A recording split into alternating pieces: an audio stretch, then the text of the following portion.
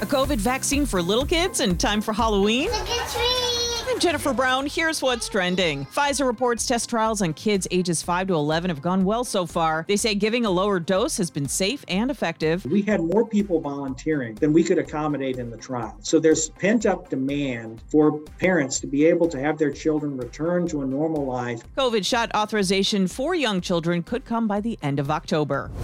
The record for oldest twins goes to Japanese sisters who are 107 years old and 330 days. Today is Respect for the Aged Day, a national holiday in Japan. And get this, almost a third of Japan's population is 65 or older.